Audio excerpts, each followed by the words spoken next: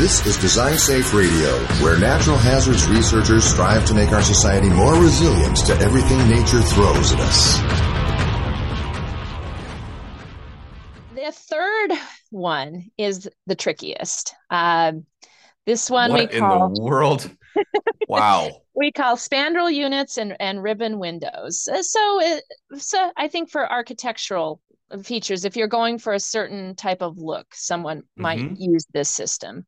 So there's basically these big, wide plate glass windows, and you've got kind of three different orientations of being able to wrap around. I'm thinking like, corner offices and rooftop bars and things like that. Like this could be in structures like that eventually.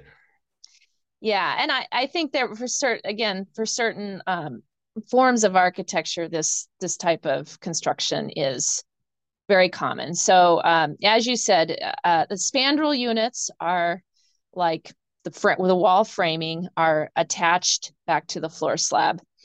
And then there's one of those at every floor.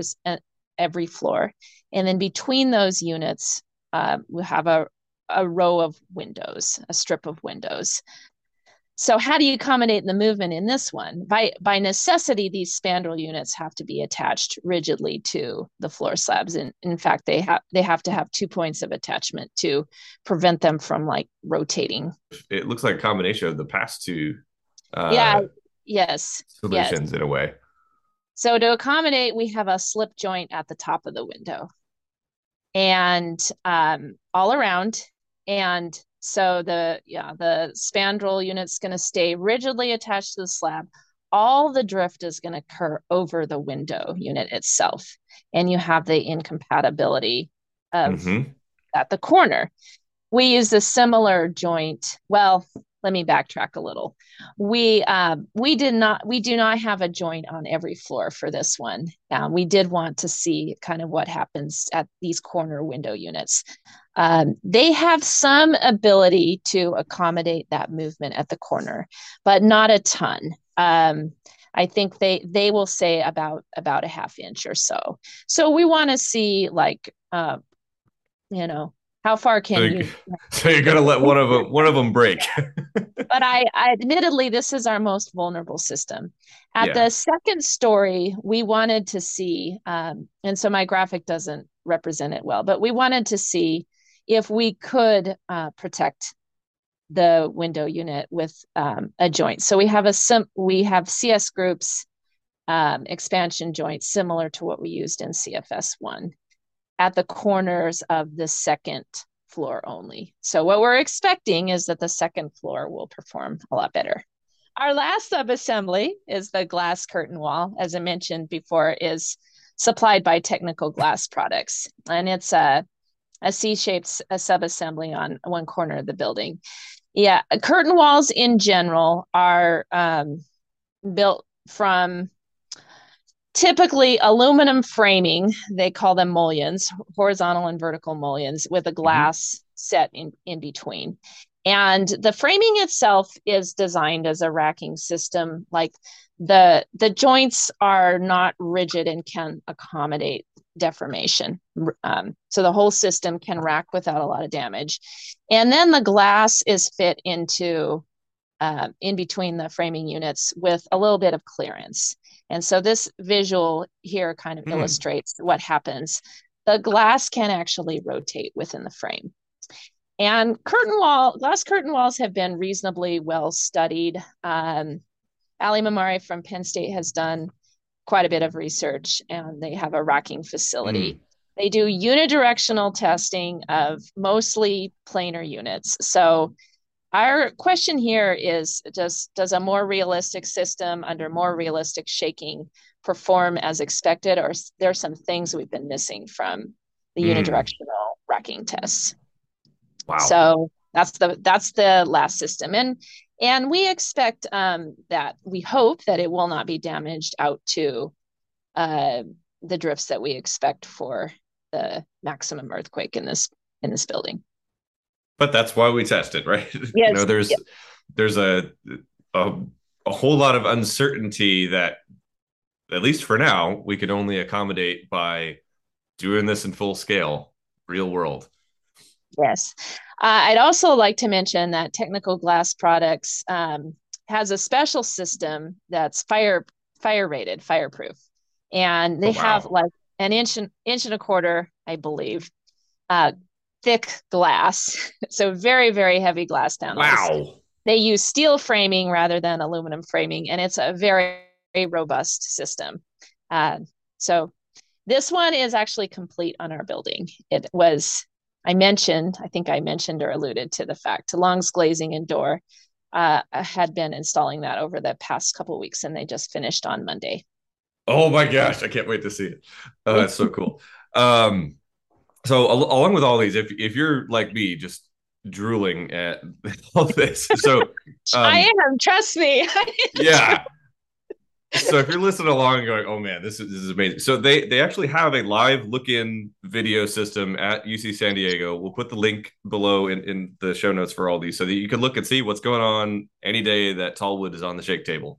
And they have multiple views, and there's a lot going on here. And as we've alluded to, it's not just the structural components, it's not just the technical parts of the non-structural components, but there's some architectural value to other fields. Can you talk about some of the ways that Tallwood and the Tallwood Design Institute that is working with all of your partners is working to help work with different fields?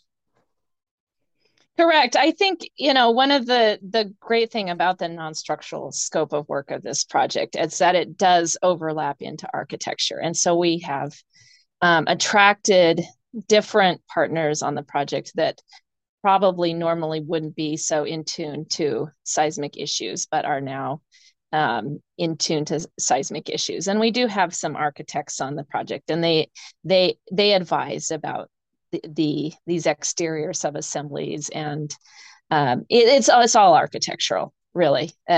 Most of the needs in exterior subassemblies are driven by architectural concerns, and so on.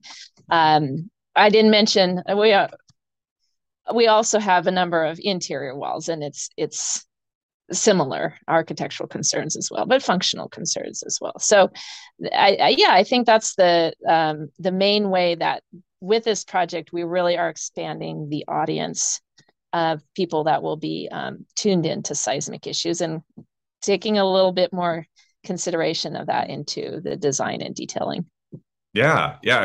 One of the great things that is coming out of this project, and the Tallwood Design Institute just had their mass timber research symposium last week up in Corvallis, Oregon, and I got to go up there and see some presentations by our colleague Barb Simpson was one of them, and she talked about the data reuse opportunities from this project and other follow-on ones that, for those who aren't going to be able to be in your research team, they can still use what you guys are putting together for their own research questions around mass timber buildings, tall structures. Can you talk a bit about that opportunity for data reuse and building your own numerical models as you're doing your research? Yes, correct. As you know, all of these projects funded through NARI must archive all of our data in DesignSafe. For this project, we'll have at least 750 sensors, different different sensors to record the movement of the building, to record the drift, to record the accelerations, and for the structural system, there's some other things they want to measure, load cells to get the post-tensioning forces, and so on. For our purpose, my group, what we're really interested in is displacement transducers to measure the slip and measure the movement across joints and to see that they're working like we anticipate. So that's what we're hoping to gain out of that. I think when you record that much data for a building, it's overwhelming. It's overwhelming. Yeah. And there's I have been involved in a large project like this in the past, and sometimes it's hard for the research team to really make use of all the data that we record. And so there will certainly be opportunities for others who want to try to model the structure or look at the performance of the different non-structural systems, do non-structure and non-structural interaction type studies. Yeah, I mean, all the details will be available and the data will be available following the conclusion of this project for people to make use of. Thank you so much for listening to this episode of Design Safe Radio. We really appreciate it. Smash that like button if you're watching this on YouTube. Hit that little subscribe button. That really helps us out and bring this message to more people who are interested in hearing about how our engineers and scientists are making our society more resilient to everything nature throws at us. A big thank you to our sponsors at the National Science Foundation. Our award number is 212-9782. And a big thank you to our program officer, Joy Kowski, who is excellent. And our team at the National Science Foundation's Network Coordination Office for NARI. Marty LaChance is our question writer and copy editor extraordinaire. Raquel Ruiz manages all things technical and editorial. And Morgan Glass is our social media coordinator. Big thank you to everybody at the NARI NCO and all of our experimental facilities. Thank you and have a great day.